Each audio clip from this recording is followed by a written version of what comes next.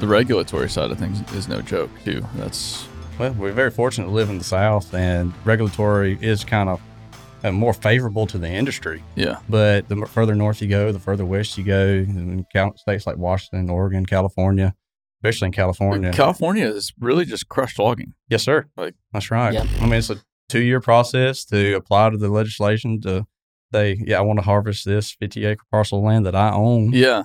And just to get their approval of, have you done your tribal studies, your ecosystem studies, the soils and hydrology? I mean, is it a native site? I mean, lots of questions there. And we're very fortunate to live in the South, and where commerce and where local economies of scale actually control and let people do their job. Yeah, and correct me if I'm wrong, but the southeastern United States produces more wood than anywhere else in the world. Yeah. I think Georgia by itself would be like the in the top 5 wood producing countries in the world. That's just crazy. And the U.S. South is really the breadbasket. For it's America's wood basket. And if you look at satellite imagery, I mean, kind of you can see the different terrains coming across from Pacific Northwest to Midwest, and kind of the land use in each area. And then when you get to the 13 states that make up the U.S. South, it's just dark green. Yeah, that's right. I think that's what makes us really unique. We grow trees fast. We grow them really well, and we have some of the smartest people in the world working in this industry to make sure that we're producing innovative products, like from pulp and paper to timber that's going into mass timber that's going into tall buildings like 1030 Music Row. I don't know if you've been over there to see that building, but it's a mass timber building. So Is it really? engineered wood that's glued together or pressed together that has the same tensile strength as steel and concrete. How big of a building is it? That one's a 5-story building. 5-story. Oh, that's right. Wow, that's amazing. Yep. What's the cycle on growing wood in the Southeast? How many years does it typically take? So you can do an average of 25 to 30 years, and that would be 30. And it's all about objectives, right? So most landowners, and particularly in Georgia, 98% of the state is privately held by landowners. Is that right? Yes, sir. 98% of Georgia. Correct me if I'm wrong. I mean, it's in high 90s. It's the percentage is actually 92%. Sorry, 92. There you go. Privately owned, and the large majority, about 58% of that is owned by families and individuals. Right. Wow. And then the rest is owned by companies. So larger companies. That's right. And that's a big difference with the Southeast over the Northwest too. Is in the Northwest, it's really like a few landowners just dominate. That's right. Whereas, South, it's so fragmented. It is. It is. And so the number one cash crop in Georgia is pine. Then, it's in. I mean, it's funny you ask it that way, because I was just having a conversation, and I think Gordon could attest to this, going through a leadership program that both of us went through at UGA. Mm-hmm. It depends on what measuring stick you're using. Yeah, so if you base it off of this statistic called farm gate value, which just looks at the value of the commodity itself, timber is actually like 5th. Right. Okay. But they're not considering value-added products in that. Right. So they're... Oh, so they're looking at just whatever you're selling that for right out of the gate. That's exactly not what you're creating with it. Right. That's exactly right. So all we have 12 pulp and paper mills in Georgia, more than any other state in the nation. Yeah. And when you consider the ones that are just over the border, it's like 14. Oh, sure. And those products, when you break down wood to its, cellular level, goes into probably 5,000 products that we use every day, from, the nanocellulose that they're putting in our cell phone screens. Wow. To they're using nanocellulose now to enhance bulletproof vests with Kevlar, together with Kevlar. Airplane wings, they like nanocellulose because they can reconstruct it chemically to be able to get the strength that they need, but also make it very light. That's right. That's incredible. Yeah. Yep. So it's not just toilet paper. It's not just toilet paper. It's super innovative. Not just the industry. houses we live, not just toilet paper. Yeah. I mean, it's in toothpaste, and clothing. I mean, it's an impressive product. Go figure. Yes, That's amazing. Medicines, a lot of the medicines that pills, in order in your pill bottle to keep pills from like clumping up together when they have like moisture changes. Mm-hmm. There's cellulose in those products. Increasingly, they're learning how to create batteries from lignin, which lignin is a byproduct of the craft paper process. So you have to figure out what you want to do with your lignin when you're done with the craft paper process. A lot of companies will burn it in a boiler to produce power for the mill. But now there's this value add opportunity of like, man, we can start putting this in batteries to replace, I don't know how to make batteries, but they're replacing something in that meat of that battery case. Right. Yeah. And it could revolutionize kind of because if you think about electrification and all of these cars now coming on the market, being electric cars, even equipment being electrified. Those batteries could now be made out of lignin, much more sustainable than lithium, and you're getting, kind of the same energy. So. Yeah, the battery thing's a whole can of worms, but I think they've talked about we're going to make everything electric, and then now they're doing the math on it. Like, shoot, how do you accomplish that? How do we do this? Exactly, because it's not physically possible. So, which is good. It drives innovation. It does. But they have a problem on their hands that I wouldn't want. 100%. I've always wanted to go to a paper mill, but for whatever reason, I think it'd be easier for me to visit the White House than a paper mill, even though I'm pretty sure it's all the same process. Right. But for whatever reason, they are just really prickly about letting anybody in those places. It's tough. And they feel like they got the trade secret that revolutionized the business, I mean, it's... But even if there was a trade secret, I wouldn't know what it is if I looked right at it. That's right. I couldn't tell you. I just want to see how you take a tree and make it into a cardboard box. That's what I'm here to learn. That's exactly like I'm like, treat me like a 6-year-old. Just explain it to me in the most basic terms. That's right. Everything else, it goes way over my head anyway. I understand. That's right.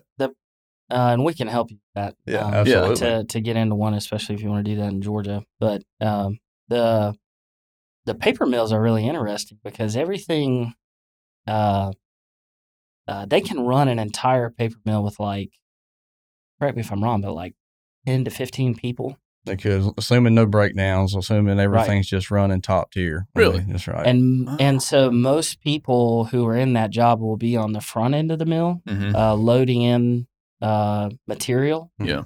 So wood chips, essentially, or they're operating the chipper that's then moving, to the chip pile, and then the chip pile's going into the mill. But or they'll be on the shipping and delivery side. Yeah. And in the middle, it's kind of a ghost town because everything's in this big box. Right.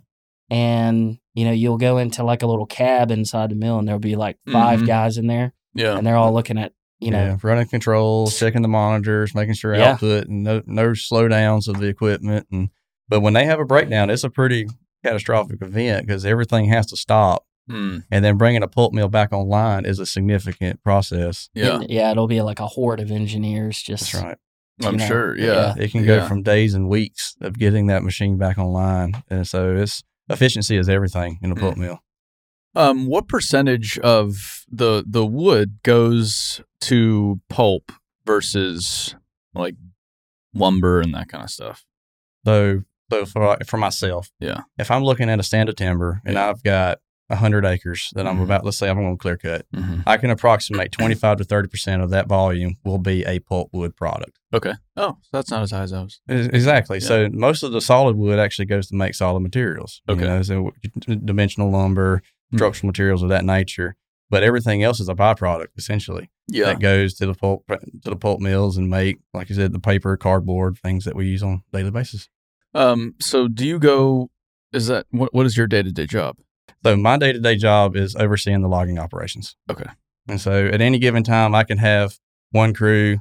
Like just last week, I had 6 crews, and the amount of rain that we've had, I'm back down to 1. Yeah. And this morning when I got up, got a text from one of my timber buyers that said, "Hey, the crew's not working today. It rained." a significant amount last night. And so Okay. at any given moment, I'm overseeing a crew on 100,000 acres in Georgia. Yeah. That's so there's, like you were saying, it's a very skilled, it's very skilled in a lot of ways. People view logging as basically a bunch of Neanderthals just cutting down the woods, which is not at all it. Like, the very first thing that I've noticed about logging is someone has to know what they're looking at, because every tree, like that's a telephone pole, that's pulpwood. You just and then you're feeding a bunch of different mills at the same time from the same stand. Mm-hmm. And it's wild. But to me, it's all just trees. It's like, yeah, that's a tree. I don't know how that's a telephone pole, but apparently it's a telephone pole. I don't get it. Well, it all begins from the cutter.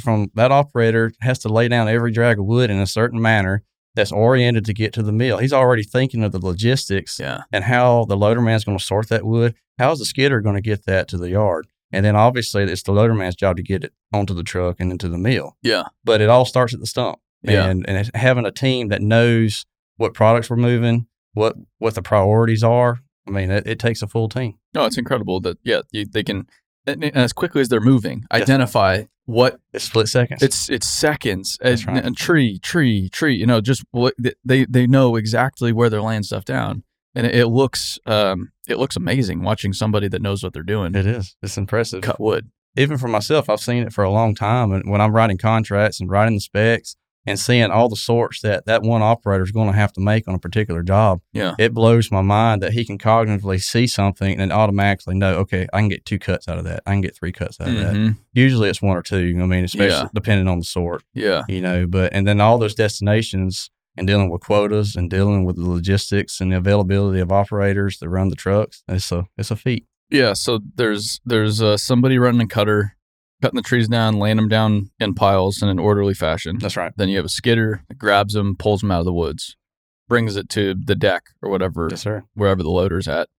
And then the loader operator is the one, and the loader operators to me are by far the most interesting and impressive, because they have this this formula running through their head nonstop. Kind of like Rain Man in it. You almost can see the facts and you figures. You can almost see the numbers, buzzing about. That's exactly like a swarm of bees. It's just, it's incredible. That's and you're like, do you have a cheat sheet or something? No, it's all just in their head. I don't know how the hell they do it. That's right. It's incredible. Right. It is. It really is. But they're taking in those piles and then they're sorting it, and trucks are coming in. Where this truck's going to that mill, this truck's going to that mill. They're all going to different places, and they have to know what the hell's going on. They do. Mad scientists. It so really cool. is. That's right. It's so cool. And it usually takes like a couple of people. And I'm always amazed at how much some of those guys are able to do without any technology support. Yeah. There's nothing. They're eyeballing it. I mean, when that operator is pulling it through that CTR at the end of this long carriage, I mean, he's looking at it going, that looks to be a 5-inch top. And when he's pulling it through and stopping at that point to make that cut, it never ceases to amaze me when he lays it down and I go put a tape to it. It is 5 inches on the dot. Well, and correct me if I'm wrong, but if the loader man does his job wrong and sends a load to the mill, that the mill can just reject whatever they want. They can reject it. That's exactly right. They can just say, "Nah, we're good." And that's the load of shame that's going back to the woods. There's always that one log or there's a whole load. That's having to go back. Either gets rerouted or has to be reloaded, which is when they're running on productivity. That's a killer. Sure. And that's why I think some of these jobs are really good paying jobs. I mean, a loader, he could make, between maybe $60,000 to $70,000 starting out if he's, skilled enough, and then they could grow that guy over time to be in 100, 120 range, no college degree. In Georgia. Oh, yeah. Oh, that's pretty good in the state of Georgia. Yeah, it is. Yeah, that's no joke. The problem you run into is that it's just user experience, right? I mean, we're at that generational gap that I would call that a lot of the guys that have been there 30, 40, 50 years. I've got a bulldozer operator that's been on a bulldozer for 55 years. I mean, he's about to retire, and they're going to have a tough time replacing that man. And the same goes in the woods. I mean, the skilled labor there is severely lacking now. Yeah, it's really in any trades. I mean, that's what we're trying to do with our training program. Is it's not so much about the software it's more about getting what's in these people's heads. Yes, sir. Onto somewhere. Right. That's right. Like just put it in a repository before they're gone, because once they're gone, they're gone. That's right. So all of that information, it just gets deleted once they walk off. Yeah, it does. And that's a huge problem. And there's been this generational shift, especially as we developed as a nation, because most of the people in logging grew up probably around it in some fashion, or grew up around work in some fashion. In rural America, they're working from the time they can walk in a lot of ways. They've just naturally learned this whole process. And now we're having to pull people who've never worked in their lives out of cities into logging. And they're overwhelmed by it. They're overwhelmed by it. It's a totally different learning curve. It's not that they're dumb. Like, I don't think there's a difference between IQ necessarily, but they've never learned it. Well, I think there's a difference in drive too. I mean, like, yeah, definitely. And so to come from, I mean, I grew up in the country, and my parents were, I mean, my dad worked in maintenance. My mom worked at the local college there. And so it was just a humble way to grow up. We farmed, we worked in chicken houses, we worked cows, we did. I mean, it was just expected that, hey, my son was available that day. He's going to come work for you. Free labor. That's right. Yeah. It really was. Yeah, we're cheap labor. Yeah. You know, I think a lot of people have lost that, you know, that if not, I don't think it's no fault of their own. It's just for where they grew up and lack of interest in what people used to do. That reminds me, I was going to make a joke on the internet the other day. Like, you know how we solve a workforce problem is more child labor. Yes, sir. Like, and it sounds ridiculous, but it's like, I don't know. I mean, just about everybody that's worth anything from a work ethic standpoint worked as a child. That's right. Yeah, that's right. That's right. But now we've taken that away. Yes, sir. And put in all of these activities and gotta keep them busy. You got to keep them busy, and then there's video games and all kinds of shit nowadays. That's right. That's right. So these kids, they just don't learn that. It's not their fault. It's not. But I was thinking, I was like, we need more child labor. Yes, I really think that's the solution here. It really is. So people may laugh at us. I mean, I have 3 small children. There's a 7, a 5-year-old, and a 2-year-old. Yeah. My 7-year-old was working in the garden with us this weekend. You know, he's rumbling and grumbling. You know, I was like, I don't want to do this right now. But by the 3rd or 4th row of doing it, he saw the end product of what we were doing. Yeah. And you could see it in his eyes, like, I produced a product and something that's worth to be proud of. Yeah. You know, he planted the seed. He actually watched it grow, and then he picked the fruits of his labor. You know, and that's what you want, right? Yeah. And it's for people to realize or see a result. So I grew up the complete opposite way. I grew up so comfortably. It's not even, it's almost sounds like a joke, some of the stuff that I got to do as a kid and where we were. Yes, sir. And so I get to 15 years old, go to Montana, get my ass kicked for the first time. But the older you get without working, I feel like the concept of escape velocity, the energy at which you need to get out of that realm of, like, it only increases.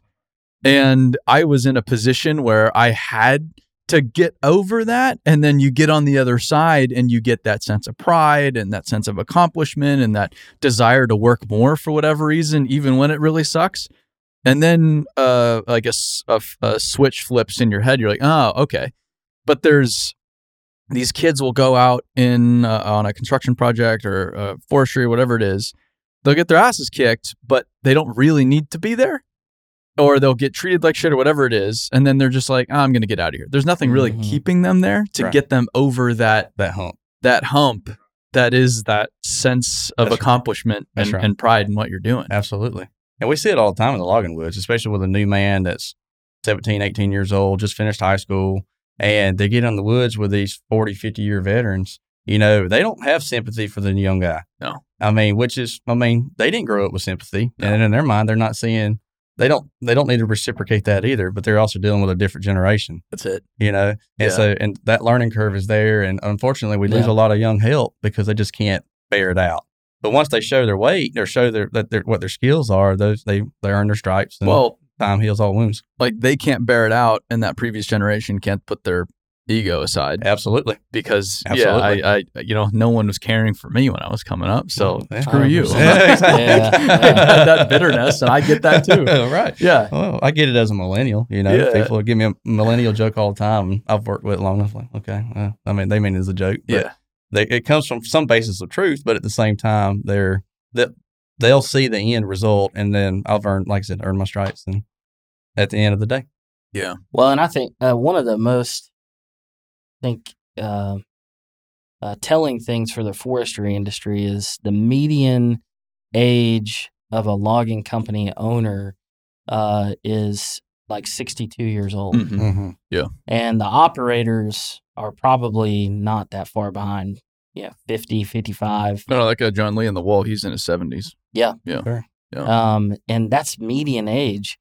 And so I think the entire and workforce, I mean, as we're seeing boomers getting to retirement age, there's a big transfer of skill that's going to need to happen to the next generation. Mm-hmm. And they've been in those jobs for so long, like you were talking about, 30, 40 years. And thank goodness. I mean, Yeah. Georgia's the number one forestry state in the nation. We have more commercially available timber than any other state in the nation. We harvest more timber than any other state in the nation. Mm-hmm. We have, in terms of total economic output, we beat every other state in the nation. We replant more trees than every other state, and we export more forest products than any other state to other countries, and helping their survival, their comfort, and their progress with these products that are essential to your life. Yeah. And it's because we had great leadership from, the greatest generation through boomers, and now all of that transfer is fixing to happen. And I've this is why I think it's so important that, you people like you are doing the work that you're doing. I had one of our colleagues send us this. Over the next 5 years, we have to replace 62% of the workforce that drives log trucks. Oh, the next 5 years? Yes.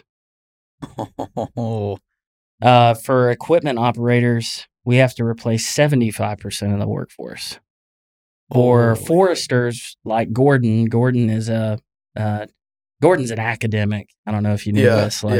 4 years, in you college. went to school for, is it a forestry program? That's right. Yeah. I went and got my forestry degree from the University of Georgia. Yeah, that's a cool degree. But for people like Gordon, we're going to have to replace 23% of the workforce. And for the folks that are kind of a step under Gordon, for what we call a forestry technician, so they're doing a lot of the cruising timber, marking property lines, walking through the woods, doing that type of stuff. Yeah. 32% of the work.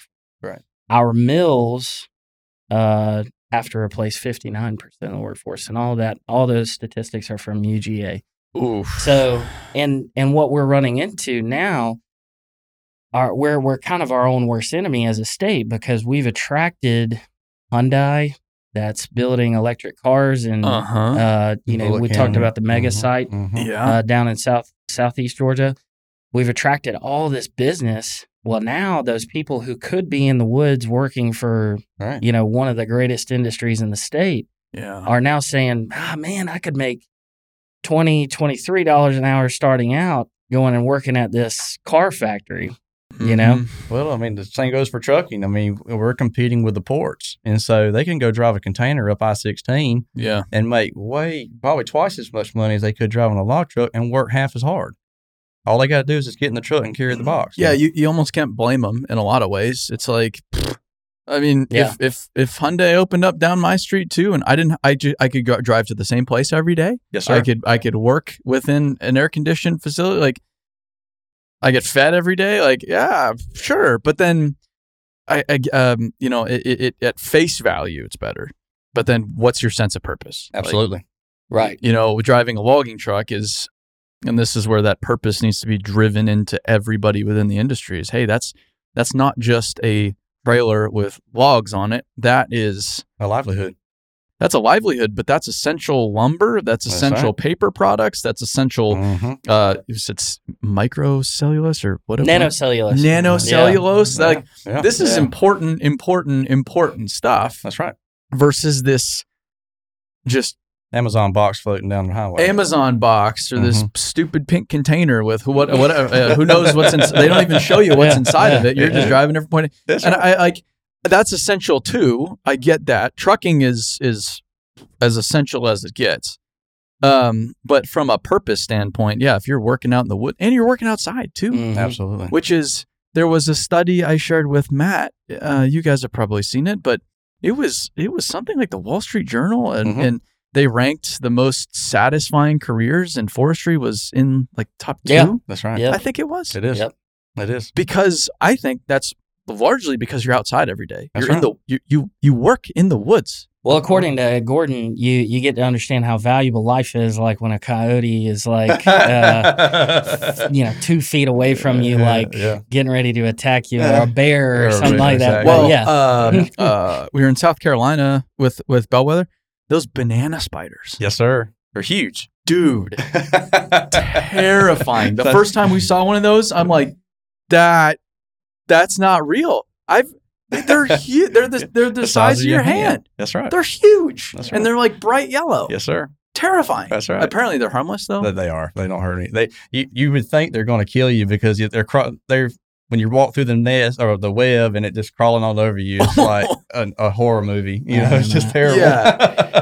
There's a lot of stuff in the woods that could kill you. Those are not one of them. Yeah, they were scary to death.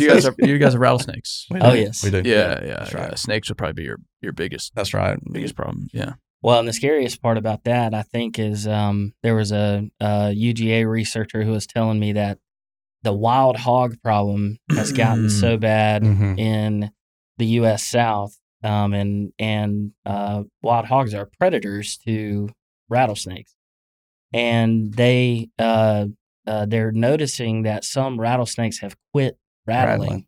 Whoa! And I've found a few of those myself where I've walked into the woods marking a line and happen to look down and there's a rattlesnake and I'm like, boy, I would appreciate it if you'd let me know you were there. No, man. Yeah. Interesting. Yeah. Which is worse for people, obviously. You want them to rattle. Oh yeah. You want to hear that note rope sound. That sound, that's one of the few times, like as soon as you hear it, your adrenaline just like something so primal sets in. That's right. That's like, I am in danger. Then your heart rate goes twice resting within a second. Exactly. I don't know what it is, but it's like it's deep rooted in your psyche that like you hear that, there's something wrong. And then you're messed up the rest of the day because I might as well be looking at the ground the rest of the time. I might as well just go home at this point. Yeah. But those statistics, that is frightening. It's stark, and we've our association and through our foundation, we've spent the last, I'd say, 4 years really focusing on kind of K through 12 awareness. So really, our 50-year goal is really to change kind of the cultural perception of forestry. Yeah. We've grown up with schools. I mean, I'm sure you guys could identify, I can certainly, where we had teachers talking to us about deforestation. And the first picture that you had being a kid growing up in the U.S. South, the Amazon rainforest, or like the logging job that's like right down the road from my house. Very true. Very true. And over time, obviously, that changed, and I'm working in the industry now. But how can we help kids understand, like, hey, this is a life cycle. This is a crop that we're growing over a period of time. There are different types of forests, but all of them need to be managed, including the ones in your backyard, the national forests, the park that you go to on the weekends, the Amazon rainforest, and, of course, working forests like we have in the U.S. South. And that cultivating partnerships with unlikely people, organizations who maybe 10 years ago, people who were in our position were like, I don't know if I'd work with them. We're now working with those people saying, hey, this backyard tree company, that plants trees all across the city of Atlanta, we have core values that actually match up together. So your awareness, the things that you're doing are good for our industry too. Yeah. And so I think our 50-year goal is to change that kind of cultural viewpoint as, hey, working forests is what it means to be a Georgian, And having the presence to sit or the wherewithal to sit at the table and have those conversations too. I mean, I remember being at a local 4-H event in Houston County, and I had a teacher that taught my wife in high school. Now, bear in mind, I mean, Houston County produces a lot of pine trees too. I mean, we're dead center of the state. Well, she's a science teacher. She found out I was a forester, and you might as well have drawn a laser that she walked straight to me and wanted to talk to me about why I was destroying the environment. Sure. This is an instructor that's teaching our kids. Yeah. And I said, ma'am, when we had these conversations, we walked through it. It was probably a 45-minute conversation. And at the end of it all, you can see that she's feeling kind of like, all right, I've spoke my piece, but I've actually learned something. But I left her with this. I said, do you think it's within my purview as a business person to not be sustainable? I said, because the next gen, I have to be able to have a crop for future. That's it. You know, and you could see the dong on her, like, wow, I never have thought that in that light that you're managing a business, obviously thinking of the future, but it's not in your interest to not be sustainable. Well, the people that are most commercially and economically inclined to think about for like growing wood is the people that depend on it to feed their families. Absolutely. That's right. Yeah. That's the people that care about the environment the most that I've seen throughout my travels in the United States. They're miners. They're anybody in logging. They're anybody that hunts, spends a lot of time outside. That's right. The people that you think are the enemy of the environment are actually the people that are most caring for the environment, in contrast to the people that live in cities that see the environment once a year, maybe, right?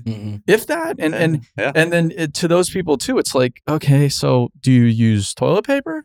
Yes. Okay. Do you live in a house? Yes. Okay. Have you ever ordered anything on Amazon? Okay. Like, it's so simple to just sit here and say, oh, it's bad, and to feel good about yourself. Yes, I'm defending the environment. Right. But then over here, you're the beneficiary of that entire system. Absolutely. At the same time. Absolutely. And forestry has its work cut out for it in that regard. It's similar to, I would say, met coal is very similar. Because met coal has been lumped into just this terrible thing that is this climate crisis. Sure. The world's going to end. And yet the steel consumption within the world is only increasing. and the more we develop the world, in theory, the faster we can lower emissions. So then you can't really produce steel at scale without met coal. They're trying to figure out this carbon-free coal and this and that. Yeah, but at scale, it just didn't work. It's so far off. Right. It's not probably within my lifetime. Sure. So it's this necessary thing, but yet it is just demonized. It is the absolute enemy, and yet no one could live without it. Absolutely. And they've done what we talked about. What forestry has done too. It's the industry's kind of hidden away. Hey, we're out away from. Let's just get our permits, and then once we have our permit, like I was talking with the guy that it's the newest met coal mine in Australia, in Queensland, Australia. This was about a month ago. I don't know if it was him or not, but he was talking about how all of the surrounding met coal mines are not incentivized to talk about what they do because they're already permitted. And they don't want to draw any attention to them. Yeah, right. But in doing so, it screws everybody else. So he's the one that has to go take all the arrows. And it's a 10-year brawl to get anything done because everybody else, our businesses are taken care of. and then what happens is this storyline gets, anybody can go run rampant with the storyline that is coal is the actual, is the devil. And then here we are. And then it jeopardizes all of development for all of society, all of our day-to-day life, which is the scary part. Like, the statistics are scary for forestry and for the people that depend on these industries for their livelihood. One, but in my opinion, it's scarier for society. Right. Because that's not an optional industry. That's not like, not. We just couldn't figure it out. Sorry. Well, the state of Georgia deemed it as an essential worker during COVID. That's pretty, vital to life. Yeah. Yeah. For every product that you use. And I think, we have a good story to tell. One of the things that I think surprises a lot of people about forestry, especially if they have like a conservation mindset. If you ask the average conservation-minded Georgian, what's the greatest threat to forests in the United States? They're probably either going to say harvesting or wildfire, right? It's actually urbanization. Urbanization and urban sprawl is the largest and really most urgent issue.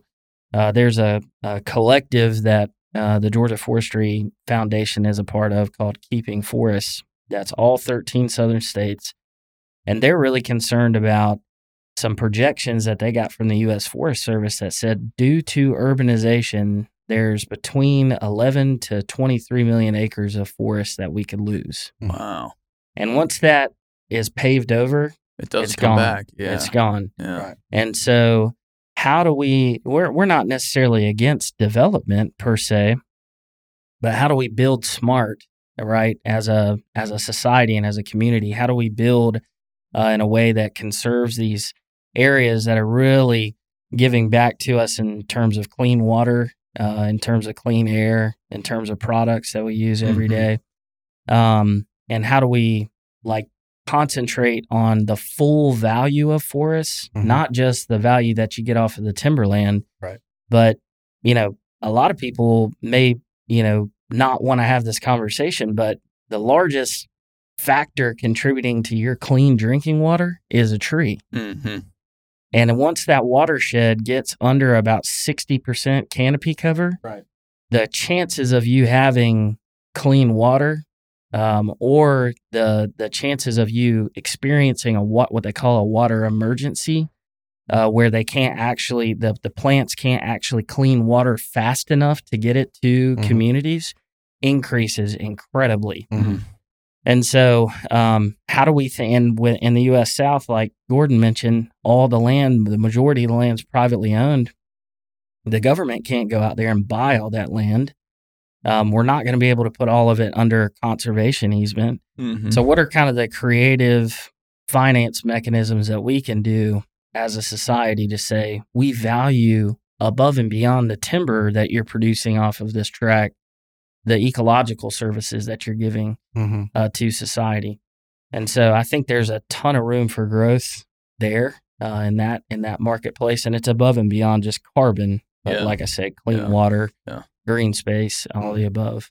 Yeah. That's the biggest development projects I see right now across the country in a lot of ways are South Carolina, Georgia, North Carolina, Tennessee. Then first step is clearing. You just push it all down, you burn it. That's right. In most cases. And when you're logging, you clear cut and then you come back.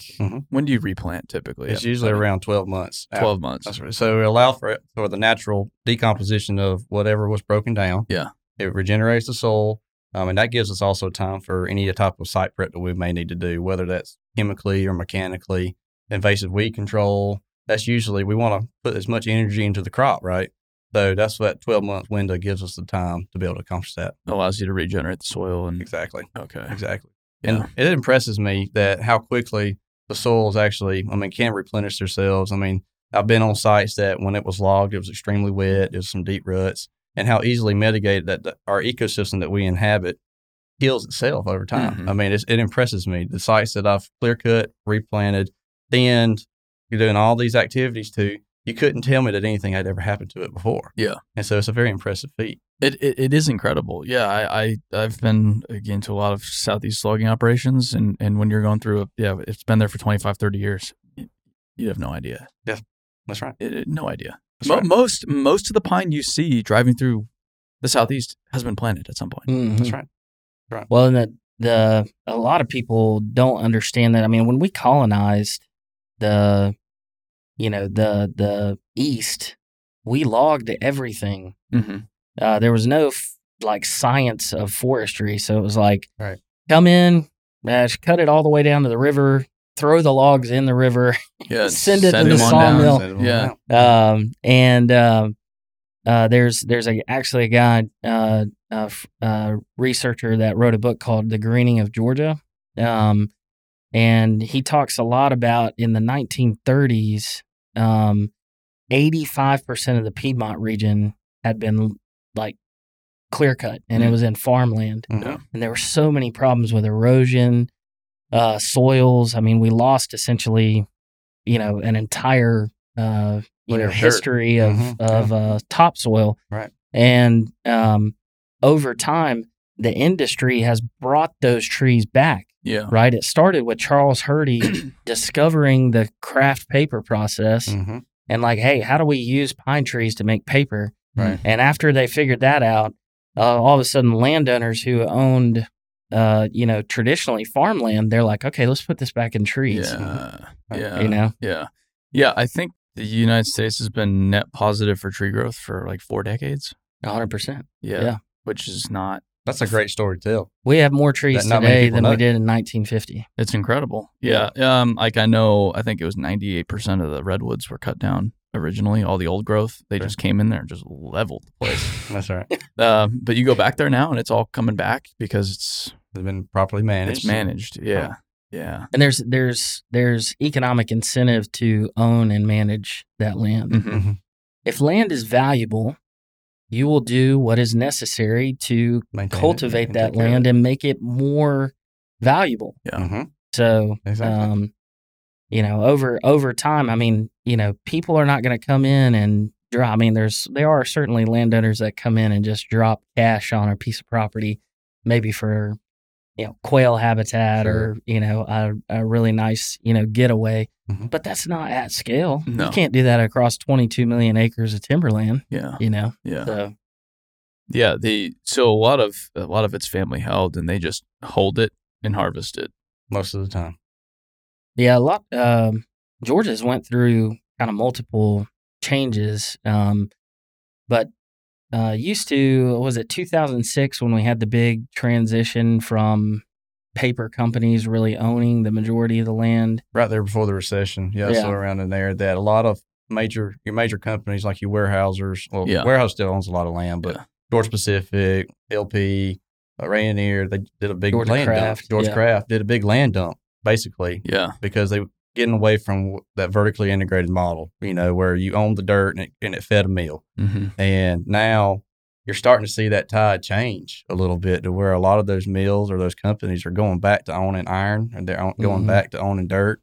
And so I think the story, it's amazing how history repeats itself. Well, it has to go in that direction because of this workforce challenge. And I've talked to Matt at length about this, is one of the core problems, at least South Carolina, which I'm assuming similar to Georgia, is it's very fragmented from a harvesting standpoint. Yes. So it would be owner-operator with one crew, maybe 2 crews, in his 60s, probably a negative net worth, like that's right, barely making payments every year to operate their business. Right. That's going away. But you have all of these fragmented groups actually cutting and then delivering the wood to the plants. And then the plants dictate what they get paid. And that's where the money's at, is in the plants. Right. And you had the plants in a lot of ways with all of the leverage. So, whatever we say, that's what goes, which is great. But it's now, because of this labor challenge, their supply is being threatened. So now they're going to have to look at that. They are. Yes. Right. Much more critically. Exactly right. Now they're going to have to get involved, or else they're in trouble too. Regardless of how much they can pay and this and that, it just is not going to get there at a certain point. Well, Matt said it right on his podcast with you that, their incentive to buy it as cheap as they can, and then incentive to sell it as expensive as they can. That's just business. Yes. And I understand that. Totally get it. And I will give the mills their credit is that here in latter years, it's like they're putting their money where their mouth is. They're, like I said, they're going back to buying the crews, or they're at least price supporting buyers, or price supporting fuel and price supporting, I'll give them that credit, but it needs to be a harder look at and find out where do we draw the line at? Yeah. Yeah. Well, how much of the wood goes overseas? How much of it is export? I couldn't tell you a percentage of like our overall harvest. Before 2016, it was a pretty good chunk. Pretty good chunk. Yeah, that's right. One of our larger industries, in the small diameter wood side, is actually manufacturing wood pellets. Sure. Mm-hmm. Yeah. Exactly. Yeah, wood pellets get kind of break bulk shipped to Europe and burned for energy there. that's almost a full export. It's fast. It's so fascinating. I've been to a pellet plant in North Carolina, and we got to see the whole process from start to finish, which is pretty cool. Is that cool. Enviva's plant? Yep. Yeah, that's the one. And I actually feel like I kept a bag of wood pellets. It's somewhere around here, probably just in some drawer. I have a bag of wood pellets. It looks like something. It looks like bedding for rabbits or something. Yeah, like a rabbit or something you put in your smoker or something. Yeah, something you put in your smoker. Yeah, but yeah, they said 100% of it gets put on bulk carriers, shipped across the Atlantic to Europe. Yep. That's right. We don't use any of it in the States. Yeah, I mean, they're in Georgia. I know of at least 3 domestic energy producers. But there's no need to convert it into wood pellets because you're pelletizing it to make it more efficient to export. Yep. So you can just use chips here. Oh, so they'll just use locally. chips. So they come in just like a paper mill and they burn those wood chips to create energy. Great cycle, in terms of a carbon story because while burning those wood chips is emitting GHG emissions, it's getting the full cycle because it's going back into a green resource that sucks that carbon dioxide out of the atmosphere, holds on to that carbon and releases oxygen. Yeah. So. Yeah. There was a plant I went to in North Carolina and they shredded railroad ties. Yeah. Yeah. But and just anything wood, they just shove it right in there, burn it, and there you go. Yeah, that's a lot tougher than maybe burning, a virgin like pine. Yeah, because you've got a lot of other stuff in there.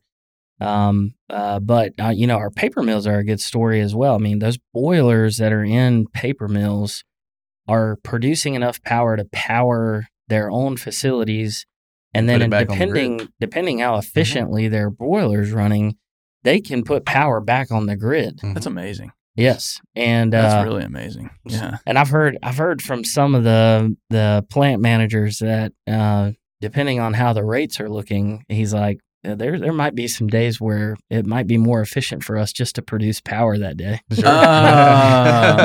Yeah. I've heard that's becoming an issue with these big plants, these automotive plants. Is some of these states and data centers, some of the states are having to say, hey, like, we don't have the energy for this. Like, we can't actually supply this plant with the power you need. So you're going to have to go look elsewhere, which is wild. It's crazy to think about, but, I think, in our we're so fortunate, like Gordon said, from a political standpoint, that we have so many like political leaders that understand the strengths that our state has as an industry, our natural resources. But I mean, in terms of using what we have here to be able to produce power, let's wherever, if the future is nuclear, it's, a little bit further away than where we're at today. So let's use wood in the meantime to meet that gap. Right. And it would help so much for landowners like Gordon who are trying to manage those stands and to have an extra level of value coming in for that small diameter wood that's basically worthless. Well, unless there's a market. Unless there's a market. Yeah. And the draw is consistent. It's not. It doesn't. Vary as much like the lumber market does. Based on pulp and paper. Pulp and paper. Yeah, based on demand. Right. Why did everybody make why did the mills make so much money over the past 3 years? Because I heard some of them were making more money in like 1 year than they had in the previous 20. Well, it's not so hard to understand that, given that coming through the recession, they lost money like every year. I tend to look at it a little bit differently because I'm really thankful that those places were able to stay open. Sure. Because if they hadn't have invested in our communities and actually kept those mills open, done everything that they could do, whether that's reducing to one shift or, it hurts to be put on quota, but, managing the mill so it's like, hey, we can run this facility efficiently, Yeah. give money back to our shareholders, and keep the mill open during this tough economic time.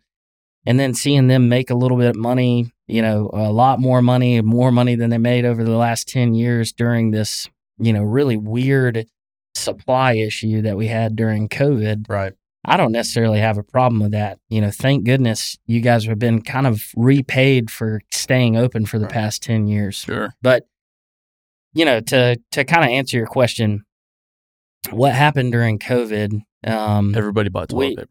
Well, so Panic mode, right? So there, to a large degree, so there was in a very similar fashion to how consumers thought about panic buying toilet paper. Yeah, there was a similar panic buying of available lumber. So from people who are home builders, like Home Depot. Exactly. Yeah. Well, Home Depot came in a little bit later. So you had all these, big, lumber suppliers came in and they said, I'll take everything you've got right now and I'll take everything that you've got, into the future. Because they didn't know, our plant's going to remain open. Yeah. And even the plants had a challenge where they were like, they don't know how serious COVID is at this point in time. So they have one guy get sick on a shift. And I was like, okay, we got to shut the mill down for the day. That's right. And so you're losing Taking all that of that capacity. production. Yeah. Right. So production took a huge tank during a time when demand for supply was way up here. Interesting. Then we experienced this really weird thing that we hadn't seen in probably 20 years, which was people were actually spending time in their homes. And they realized that they actually hate their house. Yeah. And the honey-do list got really long. Yeah. So you're spending time in these spaces like your little office or whatever. Like, man, maybe I can finally do that bathroom project, or I'll finally finish out my basement so I can get away from my family during the day, or whatever. And so they're going to Home Depot. Now the home improvement market has taken off, and while at the same time home building, because interest rates are so low, home building is skyrocketing. Interesting. And there's just no capacity. Right. Yeah. There's no capacity. And so what's been hard, I think, for people to understand is the supply and demand curve for timber on the stump is separate from the supply and demand curve after the mill.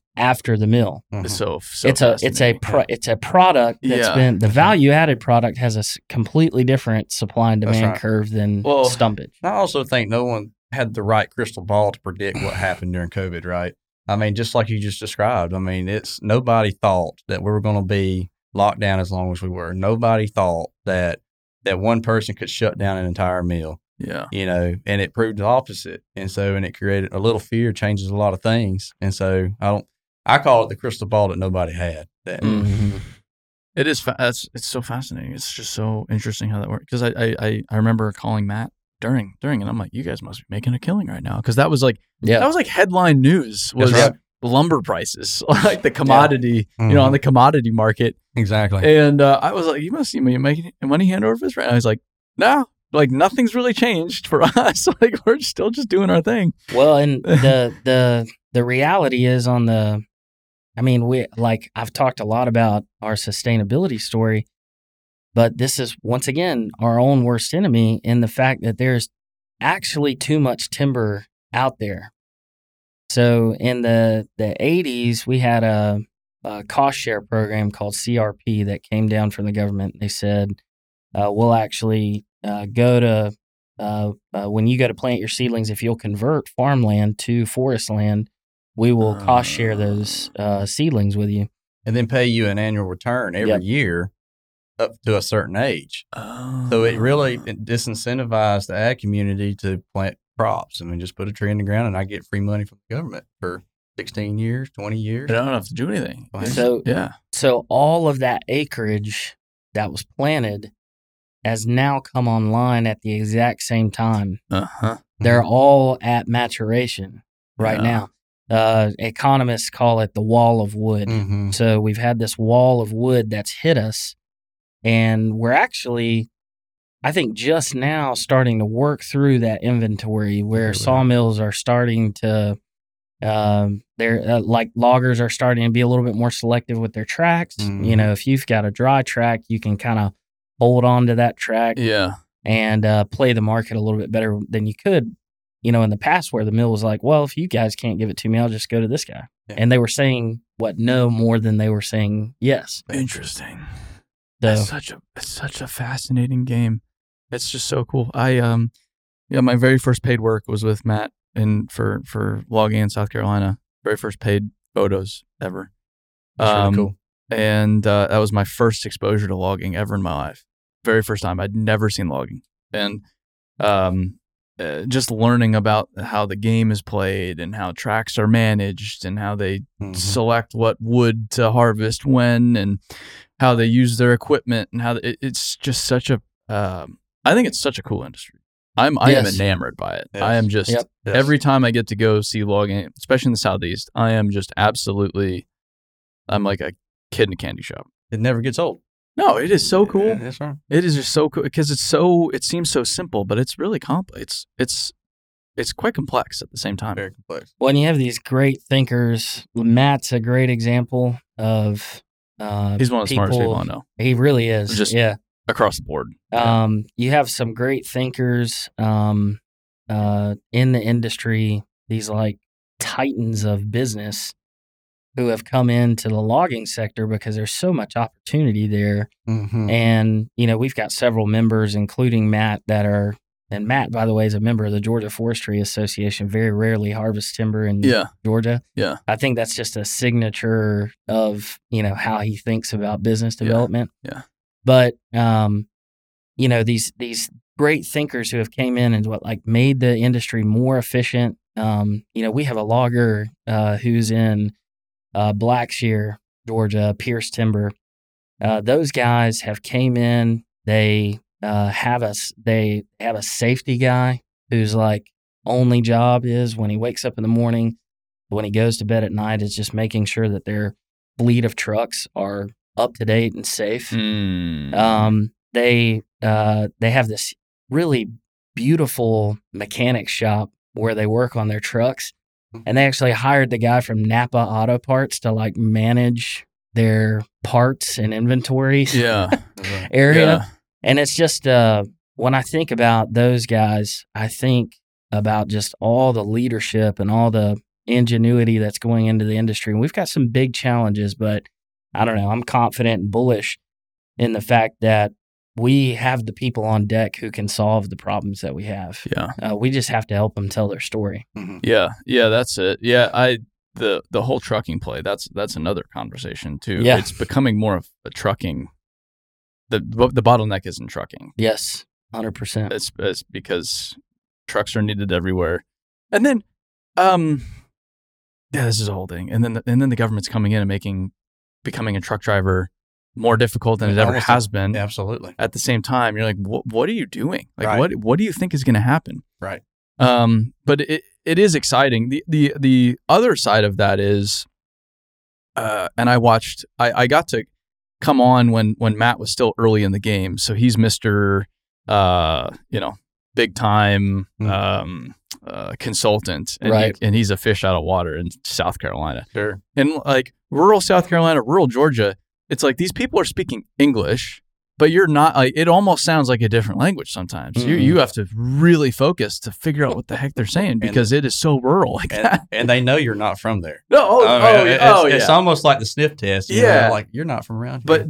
But that's the thing is they the sniff test is if you come in, I know better. I'm the smart person that's going to really shake things up around here. You're just going to get rejected. That's right. You're going to get kicked down the road faster than anything. Absolutely. And so you have to to create the change necessary to not necessarily create the change to get this fantastic essential industry from this generation to the next generation. That's essentially what we're about here to do. Right. You have to first say to the existing generation, hey, you guys have done a great job because we're here. And because you have. Of you. Yeah. We're here because of you. Absolutely. That said, there are some things that we might need to rethink going forward because this play, it's been great for us, but it's run its course. We all know that. everybody knows that. We're all kidding ourselves if we say, no, we can just keep doing what we're doing. And then, bring it into that next generation, with everybody rather than bringing them kicking and screaming. There's a lot of money in whoever figured that one out. Yeah, really is. Right. There's a lot of opportunity. A lot of opportunity. But going to schooling, I think it's like 30% of graduates, or it's low nowadays, get jobs out of school. Oh yeah. In something regarding their major. And I can't imagine that if you go get a forestry degree, it's hard to find a job. Bigger companies will. I mean, if you're educated, they'll go after you and get you. Right. And I think we just need to bring that same energy and attention to how we handle skilled labor. Mm-hmm. And I think some, like Interfor, they have their millwright apprenticeship program that basically takes you from not understanding anything about working in a mill setting to, hey, this is a pathway that you can go to being upper management one day. And the people who come into that program and they get all this extra education, they get all these extra opportunities. That's how you handle like a workforce crisis, by giving people a sense of purpose and a sense of like, I know that if I stay on this path, I'm going to end up like that guy. Sure. And I want to end up like him. Yeah. And if we can do that for the logging sector as well, by helping them frame up what a pathway looks like, rather than, somebody getting out of high school and going to work for a logging job and being like, well, if you last till the end of the week, we'll let you eat lunch. Sure. Yeah. That's right. Which is, it's funny, but not far off. But that's the opportunity. The 75% number, for example, me as a young person, you won't find that opportunity in many other industries in the United States, period.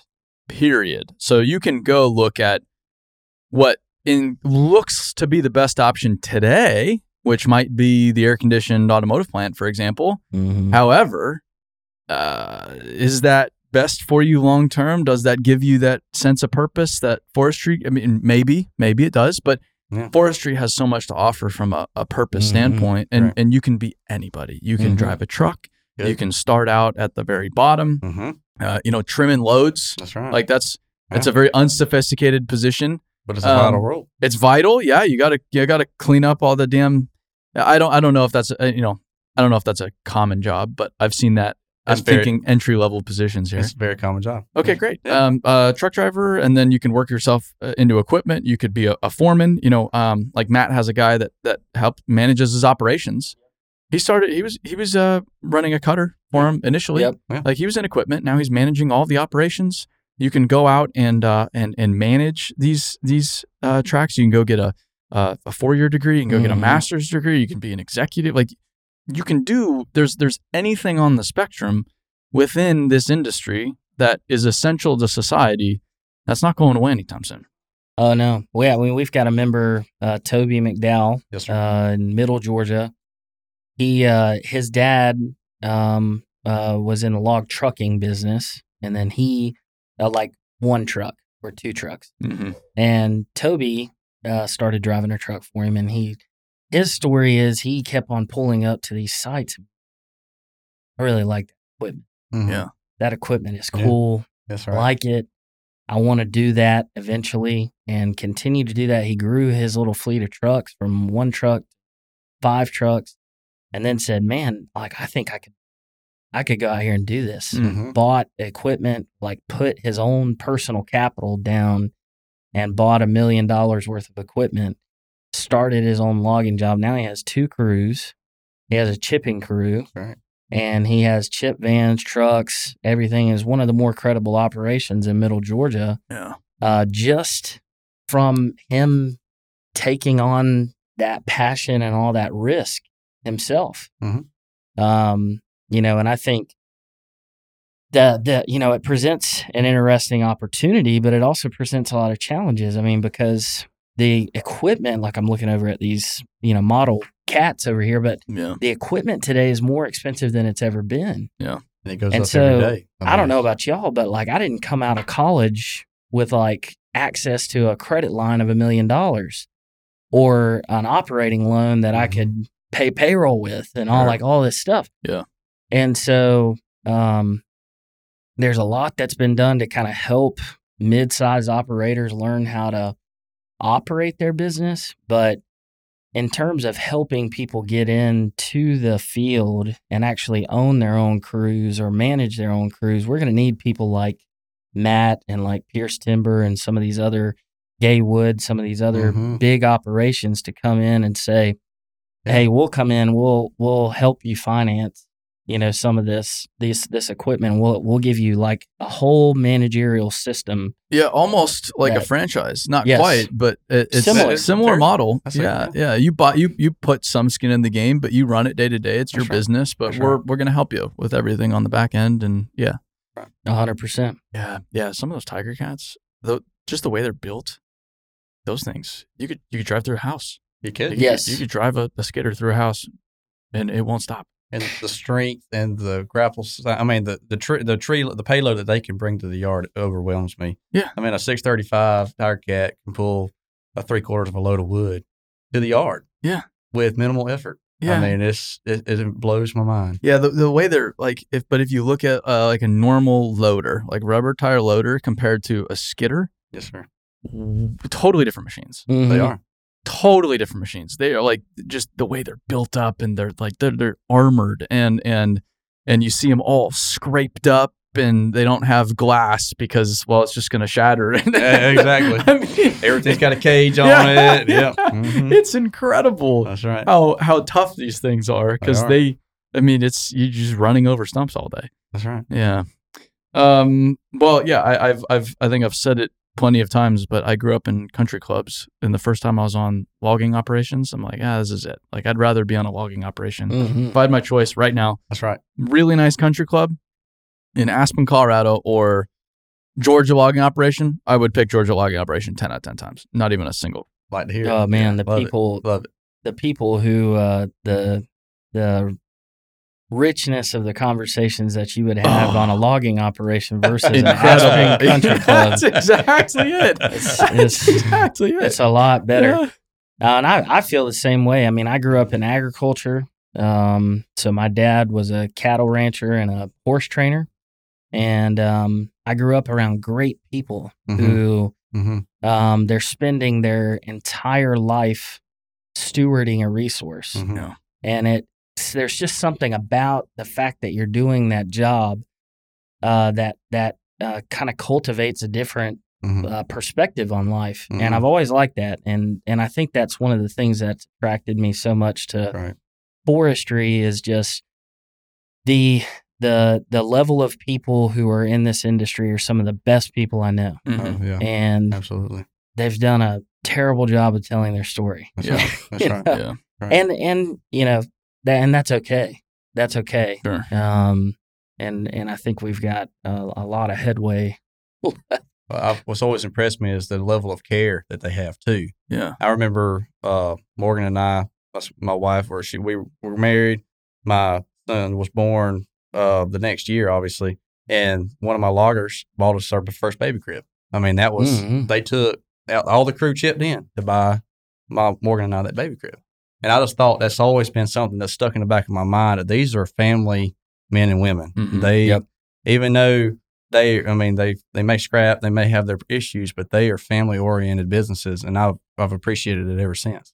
Yeah. It's really the American dream in a lot of ways. It is. But yeah, it's, if you're looking for a career that allows you to work outside in the woods, that allows you to care for a vital resource, care for the environment. That's right. Frankly. That's right. For the next generations, check, provides an enormous purpose, pays your bills. It's like, it's got quite a bit going for it if you can frame it right. That's right. Yeah. Well, I've enjoyed this. I've thoroughly enjoyed it. I appreciate the work that you are doing. Absolutely. I just want to say that, like, I appreciate the attention that you've given the heavy industries that make living and thriving in this country possible. Yeah. It's kind of like I'm a big Dirty Jobs fan. Mhm. Like I'm probably the biggest nerd. You know, and then anything Micro does, you know, Crab, you know, Deadliest Catch or any of those shows. But we need more people like you who are doing the work to highlight these careers, help these companies tell their story, and do it in a way that attracts that next generation. Because we can't necessarily rely on the, you know, kind of good old boy system or the family friend, you know, kind of system. To keep people in these industries. We're going to have to show people that this is accessible. There's an ability for you to come in and to do this job and to make a good living and have all the things you want, from a house to a boat to a car and you know, a family, and be able to support your family. All those things are possible. That's right. We just have to create the system in which those things can happen. Yeah. Well, and that's why I do what I do. It's a lot of it's selfishly. I just love it. I'm just so drawn to it all. Just like I tell people, it's, you know, you're peeking under the hood of America. Like, this is how America works. This is how day-to-day society happens. It doesn't. It's not just you wave a wand and it appears. This is really how it goes down. And if we don't make sure that's solid, everything else goes away. And I grew up around, again, these careers that people have put on these pedestals, these attorneys, these surgeons, these business people, and that's all fantastic. If you want to go do that, great. But I've seen it. I think over here is a lot cooler. I think feller bunchers are a lot cooler than a fancy office, in my opinion. Right. And I go to Savannah, Georgia, probably 4 or 5 times a year. I go out of my way to run by the paper mill. And at least I assume it's I know it's some kind of mill. They're pulling trees in there and they're doing something with it. Right. I'm assuming it's paper, but I nearly get hit by the trucks down by the port because I'm looking into the port, seeing what they're doing. They're expanding the port there, and there's the paper mill, and then they're exporting something over here. I love seeing how America really runs. Yes. And if you want job security, it's like, that's what I would do if I were you, because that stuff does not go away. It supports everybody else. It does. Well, cool. Well, I appreciate you guys coming up here and coming on, and hopefully I'll be able to see some Georgia logging here pretty soon. Yeah, let's do it. Jack. All right. Cool. Thanks, guys. Yeah, man.